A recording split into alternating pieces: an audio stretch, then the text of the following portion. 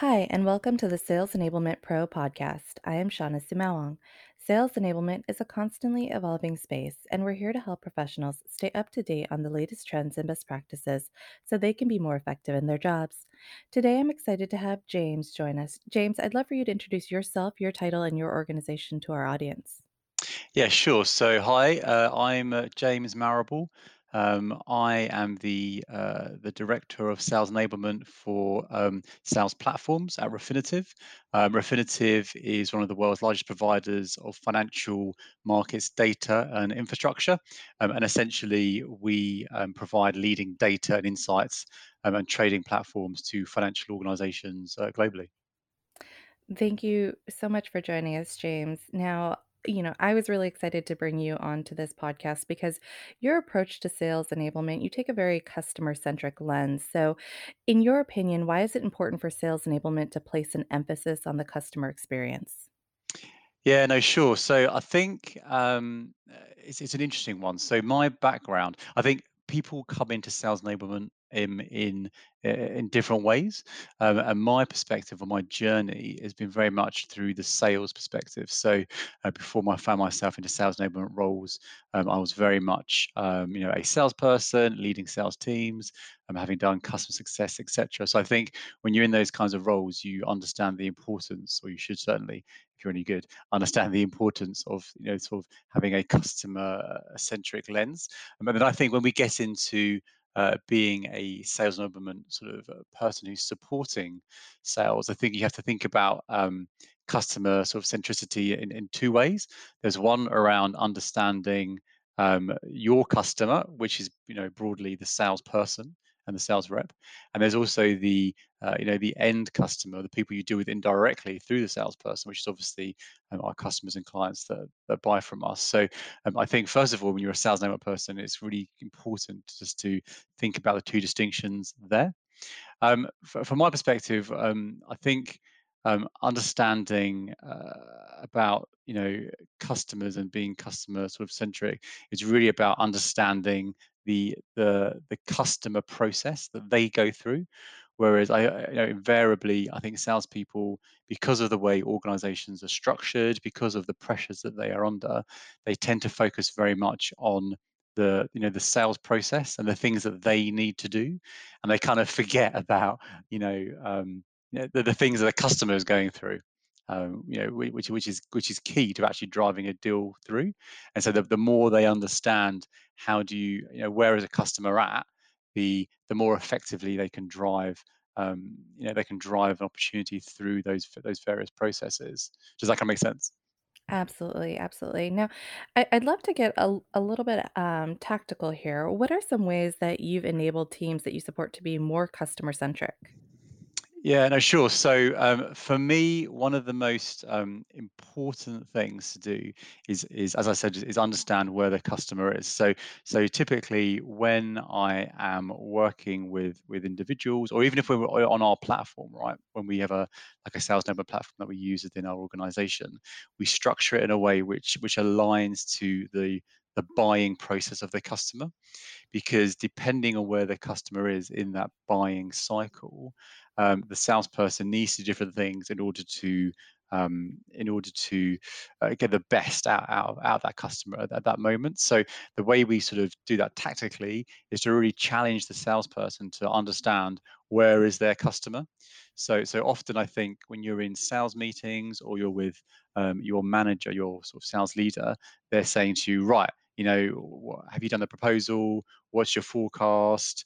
When's your next meeting? It's all very actionable on the seller. And what they're not actually asking is things like, why do they actually want it? What actual problem do they have? The things that actually connect the seller to the customer, and understanding where that person is, and then what they need to do within that particular stage of that buying process. And so what we try to do is align our platform so that the buying process is at front of mind, and then help coach our sales managers, leaders, people to think about things from a customer perspective rather than their own. I think that's a fantastic tip. Now, Most of the world right now has gone a bit virtual, just given everything that's going on. What are some skills that salespeople need in order to effectively engage their customers in a predominantly virtual environment? What's really interesting about going into the virtual environment is, on the face of it, I actually think prospects, customers have in some ways become more available, because actually giving yourself time, allowing time for a half an hour call or an hour video conference feels a lot less risky, I think, than actually meeting someone face to face. So I think there's an opportunity there for customers, for people who for sorry for salespeople, for where customers typically might be going, "Oh, actually, is it worth dragging this guy all the way up to X place for an hour?" And actually, when we're really kind of half interested, they probably wouldn't take that. Whereas actually, in our new virtual world, that buyer might be like, well, actually, I am kind of half interested. There could be something there. So it's not. No, it doesn't really hurt either one of us to allow an hour to have a conversation to see if there's anything to go from. So I do think in the first instance there is a massive opportunity. But I think, for me, one of the key things I see when I've worked with sales teams in the past is, one, the importance of preparation. So, sales reps spend so much time trying to get a meeting, which is predominantly most of the time what they're doing. And actually, when they get the meeting, they don't then prepare well enough for that meeting. It always blows my mind. But actually, they kind of think, oh, I'll just rely on my patter. I'll rely on what I normally do. Where actually, each customer is very different. And I guess that advice doesn't change whether it's virtual or not. Preparation, is really key. And I think how you present information virtually is really important, because you don't get those cues that you do in a meeting. You're not there with your physical presence. You can't necessarily judge people's emotions and feelings, how much they're engaging with your content. So things like, I really have a thing about sort of poorly presented slides, or really wordy content that we put in front of customers, because they just don't read them. It disengages, and I don't see the point of it. I think the other thing to remember with all interactions with customers is that, broadly, 7 days later, just because of how the brain works, they're going to forget 70% of what you've said. But what they will remember is how you made them feel. So I think it's really important to think about that in the context of the meeting. Did the prospect think that you were engaging, interesting? Were you interested in them? Were you asking great questions? Did you seem like you were an expert? Did you understand your content? Did you understand their problems and could articulate them back to them effectively? Those are the kinds of things I think are relevant for all customer interactions, but particularly now in this world where finding a deal is going to be harder, because everyone's going, no, I'm all right, thanks, I'm going to keep my money where it is at the moment. Absolutely, absolutely. Now, you talked about preparation, and you actually also wrote an article on LinkedIn where you talked about the importance of identifying the root of the customer's problem.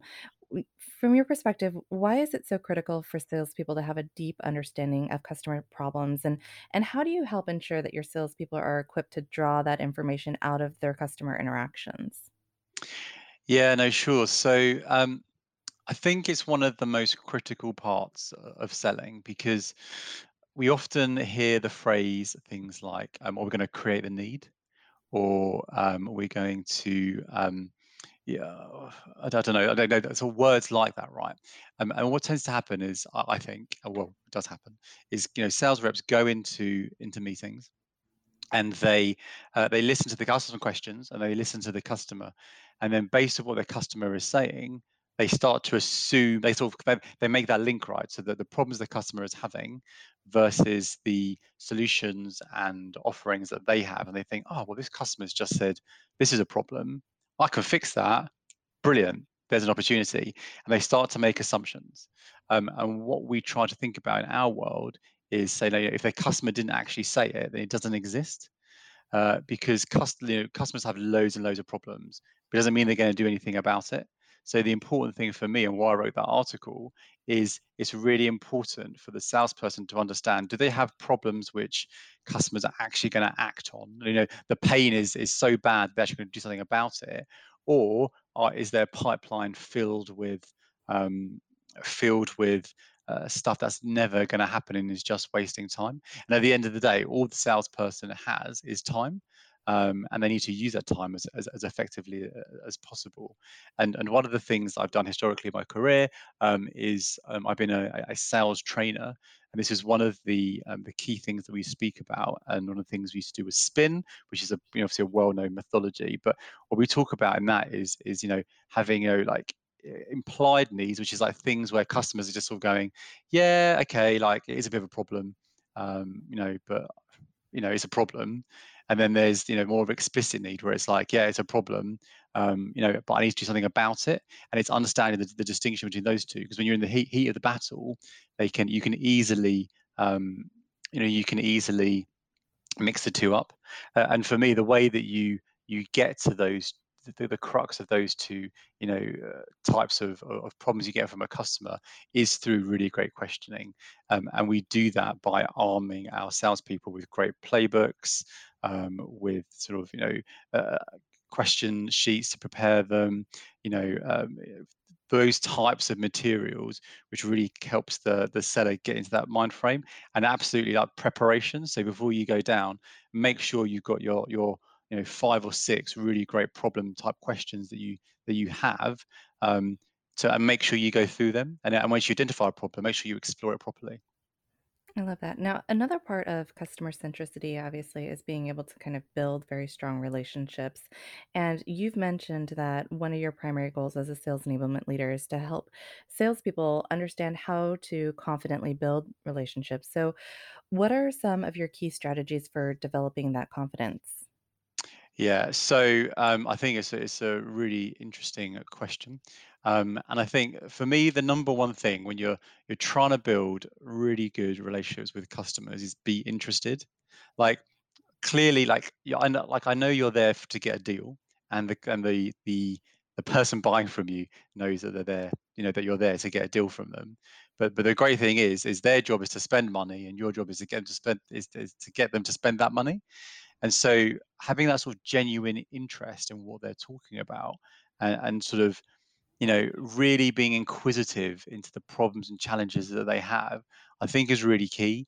And I think it gives people a real sense of being listened to, a real sense of you coming across as someone who's actually quite genuine, quite interested in what they're trying to do, rather than someone who's going in, and just going through that pattern that you always do, or trying to lead your prospect straight to your solutions that you offer. Like that should be way down the line. Like, you should be talking about products, solutions, all that kind of stuff for a long time. In my opinion, it should be about really understanding that customer and being totally interested. So that'd be my first kind of point.